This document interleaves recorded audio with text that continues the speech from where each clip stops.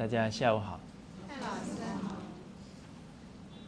我们早上提到了处事应该有的原则，就是要遵循道义，而不是遵循功利。而遵循道义的人，必然能够得到他人的帮助。所谓得道者多助，而只为了眼前的利益去做事的人，虽然可能一开始好像得到了一点蝇头小利，但是终究会失去人心。所谓失道者寡助，所以我们能够掌握做事的原理原则，依循这个道义的方向去做，相信一定有事必成，有愿也可以圆满。那当然，除了抓对道义的方向之外，处理事情还是要讲求正确的态度、正确的方法，才能把事情办成功。所谓行百里路半九十。这半九十的原因在哪？在自己的态度跟方法不正确，才把事情没有办好。《论语》里面有一句话说：“三军可夺帅也，匹夫不可夺其志也。”今天你要到三军当中把一个元帅的头取下来，不算是最难的，应该还可以办得下来。但是你要去让一个人失去志向那不容易，除非他自己要放弃。所以匹夫不可夺其志，纵使他是菜市场里面的小贩，只要他有志向要做哪一件事，你也不能轻易改变他。那相反的，假如我们的志向很容易就变了，我们做事的坚持度不能够坚持下去，那自然而然事情就会败在自己的手上。所以我们面对事情应该有哪一些正确的态度跟方法？那接下来我们来研究研究。俗话说：“岂能尽如人意？但求无愧我心。”所以做事当中不可能时时的状态都如你所预料，不可能时时的局势都像你想象中这样。毕竟我们现在要成就一件事，要有很多人的配合，所以成就一件事最难的难在哪？难在见合同解。一个家庭最难的就是思想观念能够统一。这个统一倒不是去依照哪一个人的做法做，这个统一是依循道义，是依循真实智慧。那这个家庭绝对兴旺，子女绝对会教育很好。所以问题难就难在思想统一，思想能随顺圣贤教诲。家如是团体亦如是，公司行号也是如此，甚至于是政府单位，都是要以见合同解，思想观念能够统一才能把事情办得好。所以当思想观念还没有办法取得统一的时候，有一些事你还必须缓一下。这个缓一下倒不是啥事都不做缓一下是该先从自己的本分做好，把自己的德行提升，进而一步一步感化自己的家人，感化自己的同仁。所以这个能屈者才能伸。但是你在屈的时候不要让人家看起来很委屈，这样人家会说学圣贤学问的人都学得这么痛苦，我们还是别学了吧。你应该要做得很欢喜才对，很踏实，而那个笑容是从内而外散发出来。一个人尽本分的时候活着很痛快。那我们呢，表现的欢喜之外该做的事呢，要不动声色赶快做。常常能多请客多送礼，常常能多慰问，多关怀。所以我们要学习像鸭子划水一样，表面上看起来非常从容但是在水面上怎么样？划得特别快，该做的事因为我们还要替家人着想，又要替工作的这一些同仁着想，所以刻不容缓，要赶快动。那岂能尽如人意？但求无愧我心。所以时时处处从自己修身本分做起。那这一句话可不是消极，很多人听话听错。岂能尽如人意不是叫你不管是叫你要观察当下的因缘状况。假如现在的缘分有5分缘，你硬是要做到8分，会怎么样？你很累他人也很辛苦，不愿意配合，这个叫攀缘。所以人要懂得审时度势顺势而为。你去强求的时候，对方反而不能领受你的诚意有时候还会弄巧成拙，所以急不来。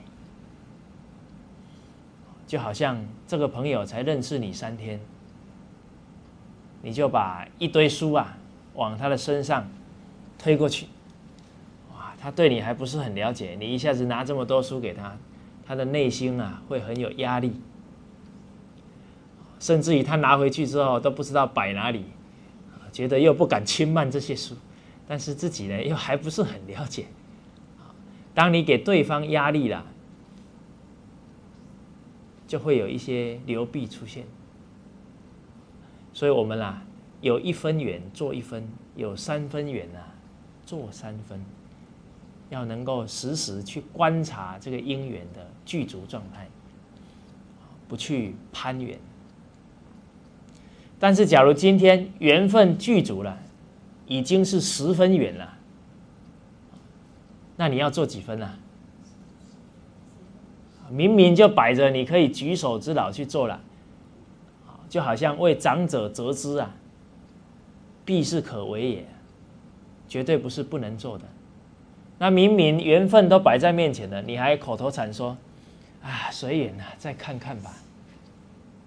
哇，那成就众人的事就挡在谁的面前挡在谁？挡在我们面前那这个不叫随缘，这个叫随便，随随便便处理事情这要不得。尤其我们是处众人之事所做之事影响的不是自己，也不是只有几个家人影响的是可能是千千万万的人。所以这个时候我们更应该尽心尽力。所以随缘叫3分缘做3分，10分缘做10分，这才是真正的随缘。而随缘是积极的，而不是消极的。随缘还带有智慧的判断。所以我们修行人啊，对这一些道理啊，要深入体会，不能只体会在表面，还拿着这个话来推卸责任，好，那可要不得。那当我们有这样的能力啊，你就能够去掌控应对之理。那我们也不要说哦，我现在就要马上随时随地都能判断缘分到几分，啊，没有这么苛刻啦。我们说要立事啊，练心，经历事情多了，你拿捏分寸的能力就越来越好。举一个例子说，跟人讲话也要随缘。跟人讲话要随缘，所谓交浅不言深，交浅不言深，跟他认识没几天，你总不能推心置腹，把家里的啥事都告诉他。这个在言语上就不懂得缘分观察。那这话，诸位朋友，你也不要听错了。你听了之后又说，哦，所以一定要认识3年才可以谈真心话。这又听直走了，所以讲话不容易啊。比方说，这个朋友明明只见第3次，但是啊，他听到你在谈大顺的故事，他听到你在谈范仲淹的故事，他的眼睛怎么样？哇，都发亮起来了，听得非常入神。你总不能在他很专注的时候说：“好了，今天我就讲到这边就好了。”以后再说。缘分啊，它是动态的。当你观察到说，虽然这一个朋友只是几次见面，但是他的善根很深厚啊，这个时候你就可以顺势而为。所以人跟人的交情不能单纯只用交往多少年啊来看。当朋友的心没有打开啊，纵使你是3年5年啊，感觉上缘分还是不具足。当遇到的朋友是非常真诚，能够推心置腹的，可能交往个1个月啊，你都觉得好像已经经历过多少年的时间，这么样的熟悉了。所以这个也是告诉我们，缘分啊是动态的，我们懂得啊去观察，而这个判断的智慧，也都是积累出来，都要透过你不断的历练，不断的锻炼才行。所以我们处理事情一定要有另外一个态度，叫勿畏难。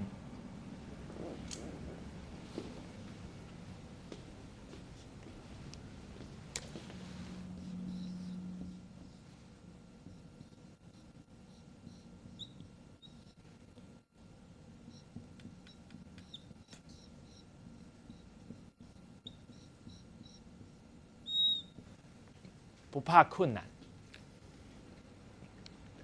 人不怕困难啊，才能够越淬炼啊，越有能力。所谓玉不琢不成器。我记得我小学记住一句话印象最深：不经一番寒彻骨，焉得梅花扑鼻香。所以一定要有淬炼的态度，不怕困难，撑一下就过去了，撑一下能力就跨上去一步。所以我们从历史上啊可以感受得出来，很多留名青史的圣贤人都经历过很多的挑战跟挫折。比方说我们大顺，他被父母误会了，那一段时间啊，他还自己耕作很辛苦。但因为他的诚心呢，大顺还感动了大象，来帮他这个松地啊，感动了鸟啊，来帮他除草。我们有没有这种德行？诸位朋友不要摇头，圣与贤啊，可寻至，真诚心啊，每个人都有。只要你啊，肯点点滴滴去提升，一定可以办得到。像我们之前有举到的孙叔敖，看到双头蛇，怕其他的人再看到会惹来厄运，所以自己啊就把它买了。所以时时啊处处替人着想，但是他也不是一帆风顺，他是被人仇家追杀，到最后呢躲到海边，很偏远的海边，应该就是我们广东一带啊，偏远海边，后来被楚庄王找到，所以他也是经历啊很多的困顿，其中还有百里奚啊举于市。这个百里奚是秦穆公的大宰相啊，是他最得力的助手。这百里奚曾经被人家卖了当奴隶啊，苦不苦啊？人屈啊，才能伸啊。而这一些圣贤人，就是在这点点滴滴当中，才淬炼出他不屈不挠的毅力。所以孟夫子有一段很重要的对我们的教诲。夫子说啊，天将降大任于斯人也，必先苦其心志，劳其筋骨，饿其体肤，空乏其身，行拂乱其所为。所以动心忍性，增益其所不能。这些历练为了什么？为了成就我们还不足的地方。这不足的地方要赶快磨练补上来啦，才能把事情真正做成功。我在高中的时候读了这一段话，都忘记了，因为读完之后觉得说我不要做圣贤人，一定很辛苦，又不可以喝咖啡，要忍受这么多磨练，真的觉得不要做了，不要做。后来啊，刚好在去年9月份到了海口，那9月5号我到了海口，经过不到1个礼拜时间，我们上了孔庙啊，因为推展中国文化，我们一定要去礼敬孔夫子。那去了3孔之后，内心啊也是很感伤，因为孔林3孔里面的碑文啊，全部都摔坏了，只有2块没有破。为什么那2块没有破呢？因为那2块太大了。那个有一块是康熙皇帝塑的，哇，太大了，他们连动都动不了。其他的都被破坏了。那3孔啊，是门庭若市啊。结果我们去了周公庙啊，1个人都没有，不止1个人都没有，都快要荒废了。所以内心啊很感伤。我们可以推测到啊，这个车水马龙去孔庙的人，为的是什么？是不是去深入中国文化？不是啊，为什么？为的是怕人家问他说：“你有没有去过3孔？”那假如觉得没去，好像很丢脸，去看看热闹。真正是为了深入文化、深入圣贤教诲的人去的，绝对会去周公庙。所以我们看到这一个现况啊，杨老师就说：“你自己回去吧，自己回海口去，我不能跟你回去了。”杨老师说啊，他必须留在北京，架设一个全球性的中国文化网站，这样才能够让更多的人超越时空来学习。我才到海口1个礼拜，就被判回去自己一个人做。诸位朋友，假如是你，你会什么？所以人啊，就是要靠境界啊，靠挑战来磨练。那个时候，我们脑子里只有一句话：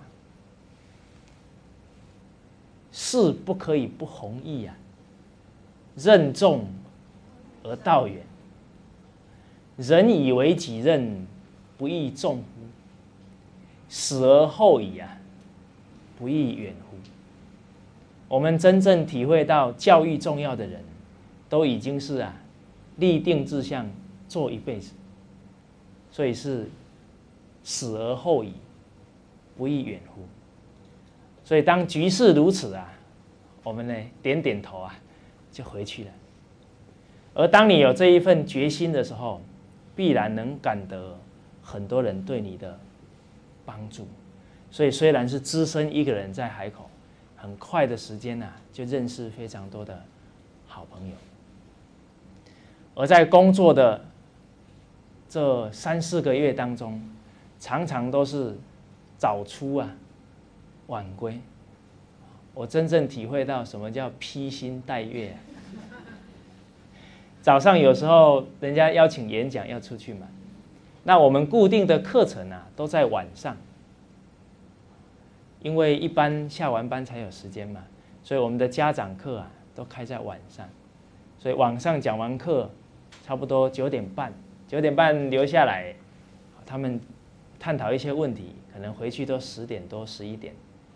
所以回去的时候，有时候会看看月亮，身体很累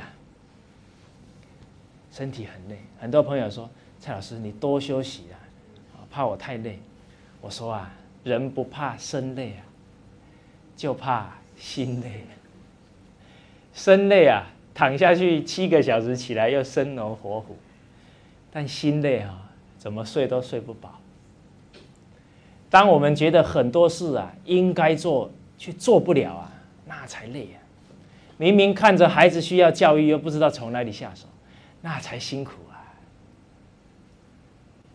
所以在我这几个月的工作当中平均一天应该都有1场到2场演讲要讲。在这样的磨练的过程又得到这么多朋友老师的支持，突然对孟夫子这一段话有新的体会夫子说：“天将降大任于斯人也。”最后的重点是动心忍性真亦其所不能。我突然在这一段话的下面批了4个字，叫甘之如饴那个磨练给你什么味道？甘甜。为什么甘甜？因为当我们体会到我们要做的事太重要的时候，我们只怕这么重要的事我们做不了这个时候才是人生最大的遗憾我们不能让人生发生这样的遗憾。所以明明知道教育孩子最重要，明明知道传承文化最重要，就要赶快提起能力能够去做这样的事情。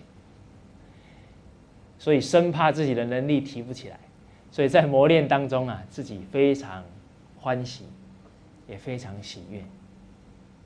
所以人完全取决于你的心态问题。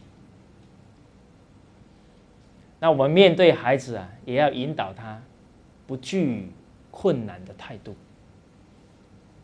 那小孩子呢，思考能力比较没有抽象思考没那么强，我们可以用故事来告诉他。有2颗大石头，非常有灵性。那刚好被找来一家即将落成的佛寺。佛寺里面要雕一束本师释迦牟尼佛。那这2块石头数值差不多，但是其中有一块比较略微好一点，所以就先拿这一块比较有灵性的石头先刻。在这个刻的过程，这一颗石头常常抱怨：“痛死我了！你快住手吧，我不想要给你刻了。”这个雕刻师啊，就好言相劝：“哎呀，你再忍一下吧，就2个礼拜就好了，就10天就好了。你能够忍得下来啊，你将成为万人膜拜的释迦牟尼佛像。”他一听呢，说：“好吧，我再忍2天。”结果在这2天过程呢，他还是一样拼命的喊叫啊。这个喊的呢，这个雕刻师的心啊都快碎了。最后说：“好吧，那你就先歇一会吧。”就把它放在一旁，然后就对另外一颗石头说：“他说我现在要雕塑你，你可不能喊痛。”这一颗石头说：“我绝对啊，一声都不吭，你大可放手啦，来雕塑，来磨练我。”结果呢，一边雕的时候啊，因为雕刻师啊被第一颗石头影响，还会问他会不会痛。这第2颗石头呢都没有任何的怨言。终于啊，2个礼拜过去了，雕出非常庄严的本师释迦牟尼佛。因为雕得很庄严啊，所以万人空巷啊，通通来膜拜。结果因为太多人来了，踩着地上啊，尘土飞扬。最后啊，必须想办法，看看旁边还有一颗啊，第1颗大石头，就把它打碎，铺在地上。所以第2颗石头成为万人膜拜的佛像，第1颗石头成为万人践踏的碎石。所以一个人啊，假如不愿意自立自强，他就会落得被人轻视，被人瞧不起。一个人真正有志气啊，不断淬炼自己，他就会赢得身旁人对他的恭敬，对他的推崇。所以诸位小朋友，你们以后是要让人时时瞧不起你，就像这个石头被踩在地上，还是希望人家看到你都尊敬你，都佩服你？这你自己选择。你可不能等到人家把你踩在地上了，才在那里抱怨哈，那就为时已晚。那你以后能够赢得别人的尊重，绝对不是到时候才来提升能力，必须啊从现在开始用功学习，用功读书，有真实的学问，才能让人高贵啊，才能让人尊重你。所以我们透过啊这样的故事，让孩子啊升起勿畏难，升起啊时时处处啊要磨练自己的一种心境，他就会不怕辛苦。而他不怕辛苦，又能够深入学习，只要突破了这一个怕辛苦的心理啊，他真正进入学问呢，不用多长的时间呢，他就尝到啊学问的乐趣了。这个时候你连推都不用推他了。我们现在读书还要人推吗？不止世间学问如此，就像学习中国的6艺啊，他只要真正不怕困难，突破进去了，他尝到学习的乐趣，你也不用推他了。所以我们书法老师李老师，他很多的学生学得很好的，都不是父母怎么样催他的啦。所以任何对事的态度，我们也要啊循循善诱，去引导别人，去教导孩子。处理事情的态度，还有一句很好的教诲，叫只问耕耘，不问收获。诸位朋友，觉得这句话有没有味道？很多人对这句话可能会觉得有点消极，其实中国话里面啊，都是遵循中道，不会太过，也不会不及。而中国圣贤这些教诲啊，真的不是你用想出来的，你越去力行啊，你就越会体会到它的法味很浓。而且每一句话，可能你20岁是一个感受，30岁一个感受，70岁啊又是另一个感受。随着你心境的提升，你对这些教诲的感受都会不一样。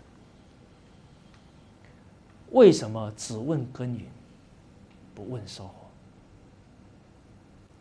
当我们每天问着要收获的时候，你已经把时间都耗在哪？耗在患得患失之中，你的能力啊都耗掉了，你就不能全心全意好好把事做好。所以我们看，假如教育孩子，教育乃100年大计呀。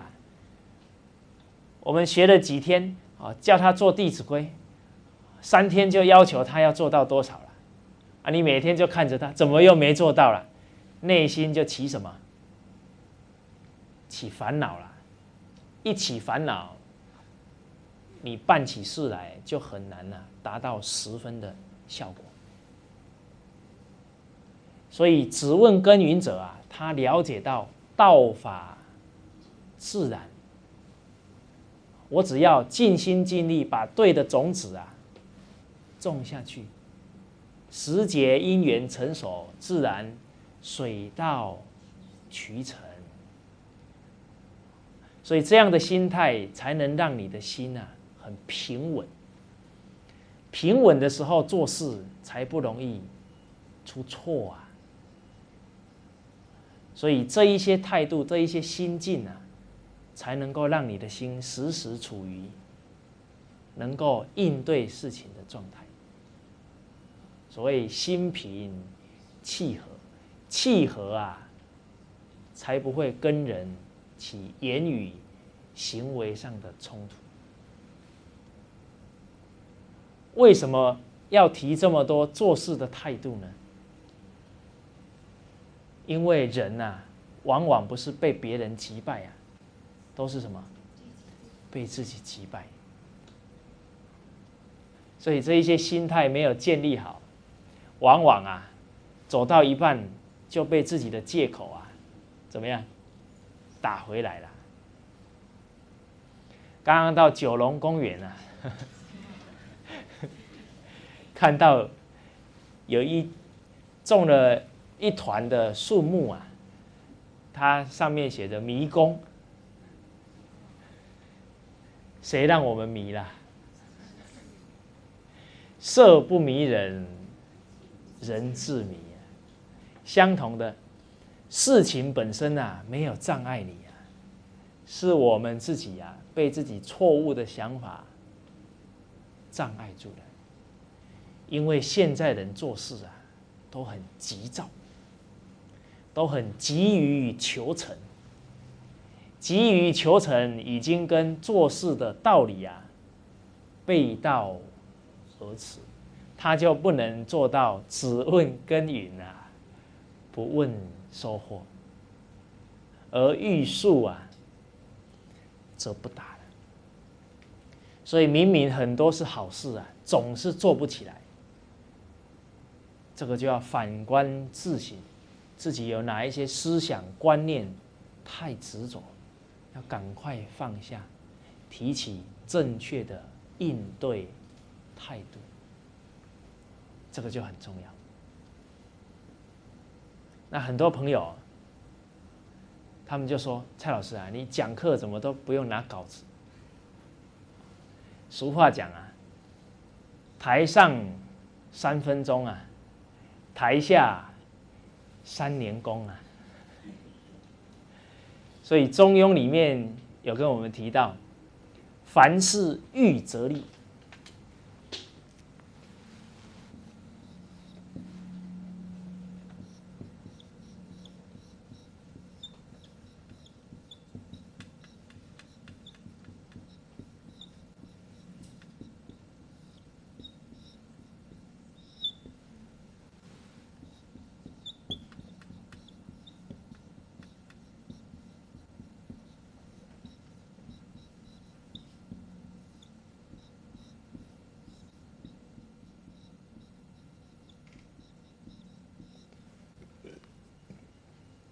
做任何事啊，一定要预备好。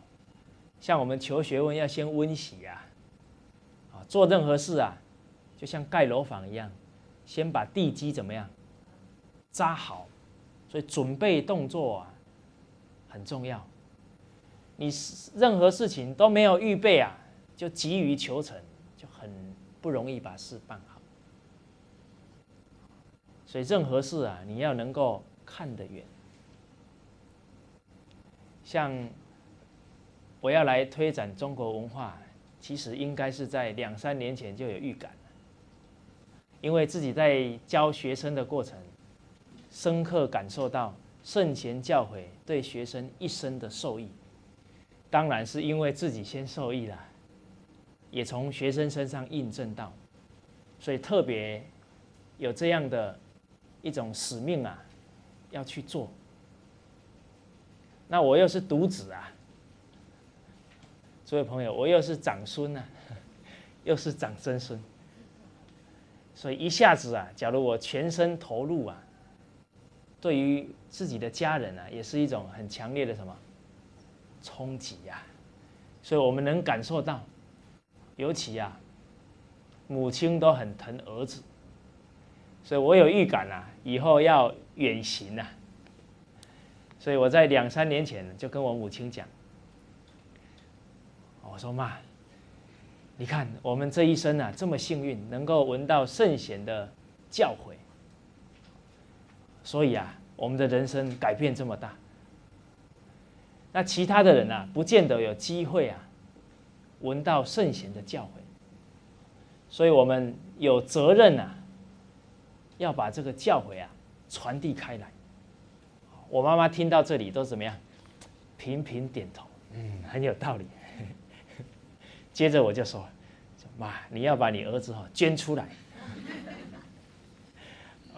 我妈妈听了就在那里笑。2、3年前啊就开始讲了，常常看他心情很好的时候，就陪他坐一下，然后又给他嘀咕嘀咕。突然啊，2、3年后，真的机会来了。一讲啊，他马上啊很能接受，所以这个叫预则立。你要这个预啊，不是你准备好了，还要让你的家人的心啊也怎么样，也准备好了。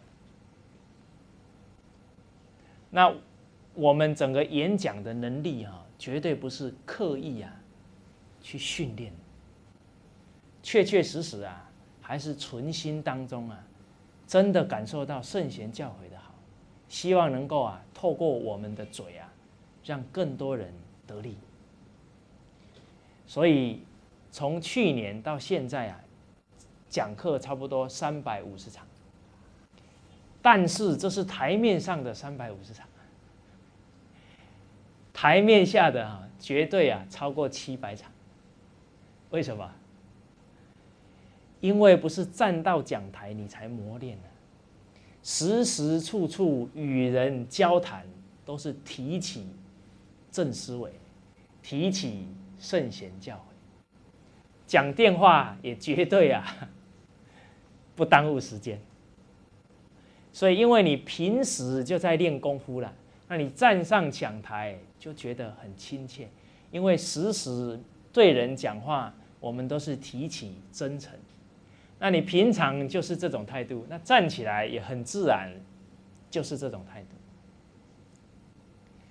我记得在2、3年前，有时候跟我母亲，我在通电话，我母亲就说：“你怎么每一次啊通电话就通那么久？”她说：“啊，你怎么这么会吹牛？”母亲跟我开玩笑。突然有一天呢，我就跟我妈妈说：“我说啊，妈，你刚刚啊听我跟这一位朋友聊天有哪一句啊是废话？有哪一句是吹牛？”我妈妈停了一下，想了一下，没有。我说：“妈，下次你不能再说我吹牛啊。”但是我接着又跟我母亲讲，我说啊，别人打来电话都是一种缘，缘起缘灭啊，下一次缘再起还要有前置作业才行。今天你跟他已经聊到某个理了，你不跟他聊透啊，下一次来还要再热身一下。而一个理要讲透啊，少说要10分钟，是不是？多的话，可能要1、2个小时都不止啊，是吧？所以我们啊，今天不是说真的很爱讲话，是讲了之后你不给人家讲清楚啊，这样对不起人，对不起这个缘分啊。所以因为我们有这种态度啊，所以一点一滴啊就开始积累啊讲话的这个能力，到最后刚好机会来了，也不会觉得太唐突。所以任何时候啊，一定要有预备，在心态当中预备，在能力当中要赶快酝酿。所谓啊，厚积才能薄发。所以我都跟我很多的这一些老师啊，我都跟他们说，我说你们比我幸运啊，我是赶鸭子上架，被推出来了。现在我想多念点书啊，有时候时间都来不及了。你们现在啊比我幸运，现在啊还可以多念点书，厚积薄发。所以也是以这样的一些观念啊，跟这些老师共勉。当你现在啊还不是很忙的时候，要赶快充实，赶快提升起来。真正等机会来的时候，我们可以从容欢喜的去做。所以凡事预则立，不预啊则废。好，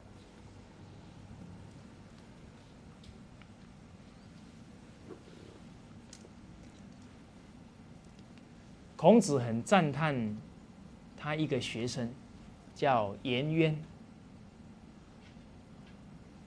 颜渊有很多的德行，在《论语》里面，孔夫子说，颜渊是不迁怒、不贰过，所以颜渊的改过能力很强，而且他不迁怒，所以他治惩分的功夫也很好。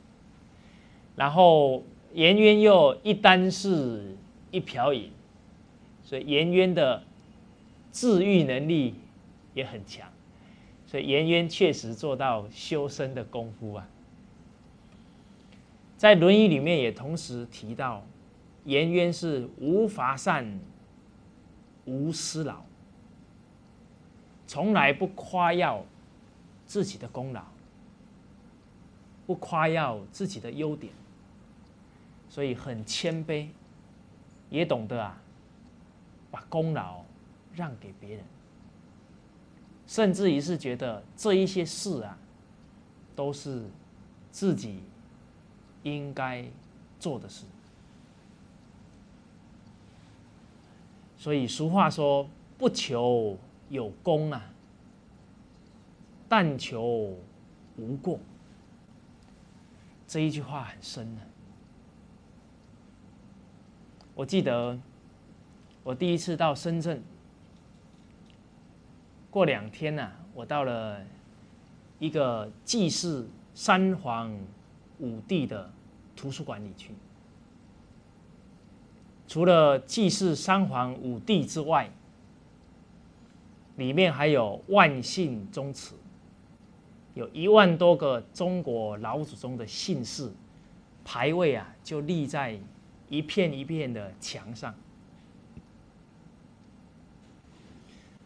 我一进去的时候啊，整个人啊被震慑住了。当我回过神来啊，我就对着每一个墙壁啊磕3个头。当我在跟每一片墙壁上的祖宗牌位磕头的时候，内心非常的惭愧。这万姓的祖宗啊，在这几千年来点点滴滴给我们这么多积累的智慧，而我们这一代的子孙啊，却是拿什么回报？却是糟蹋他们的教诲，所以内心觉得啊，救驾来迟啊，我们太晚来做自己应该做的事啊，所以一边礼拜啊，一边忏悔，而在这做的1年过程当中，也遇到很多的挑战，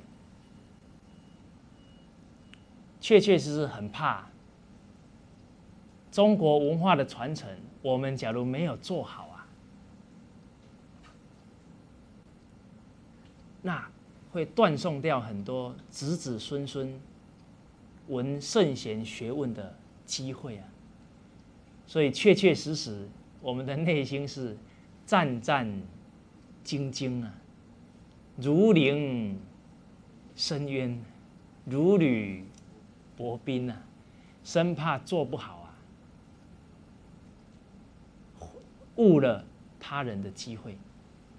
所以时时告诉自己，不求有功啊，但求无过。所以做这些事都是我们炎黄子孙应该尽的本分之事，而我们有这样的态度，在做的过程，也才不会沾染了名闻利养，也才不会因为名利啊而堕落。所以这个态度啊，也要时时提起。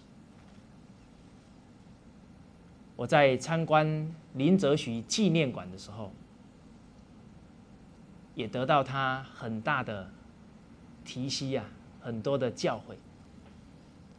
其中一进门的时候，看到2句话：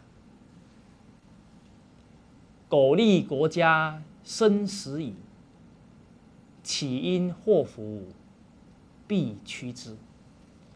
假如这一件事真正对国家有利益啊，纵使舍掉生命，纵使会灾祸啊，他也会勇往直前去做。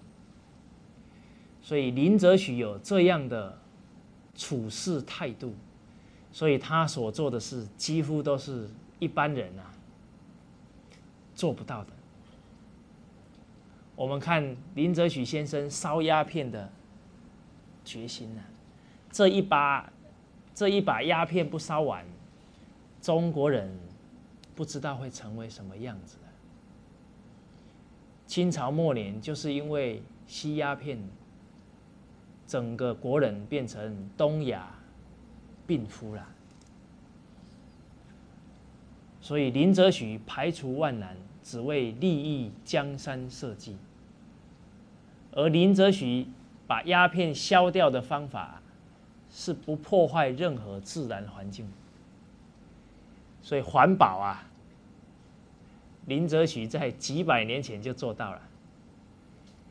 所以方法从哪里出来？从真心啊，真想把事做好，一定会找到好方法。所以林则徐他又不是学这个的，是吧？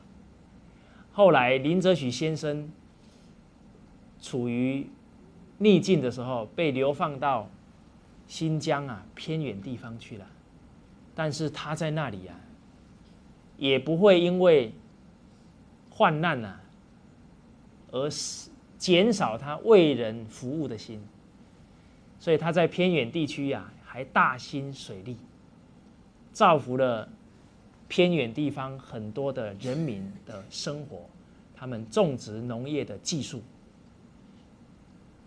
林则徐教导他们的水利技术啊，现在新疆、甘肃地方的人还在使用当中。所以林则徐这种百折不挠的决心呢，也是处事很重要的态度。林则徐先生他的教诲当中有一段教诲很短，但是很精辟。他总结了人生有10个事情啊，你假如做了，对你的人生一点益处都没有。相反的，你假如不朝这样做啊，而是朝反方向做，那你人生就很有益处。它归结成10无益。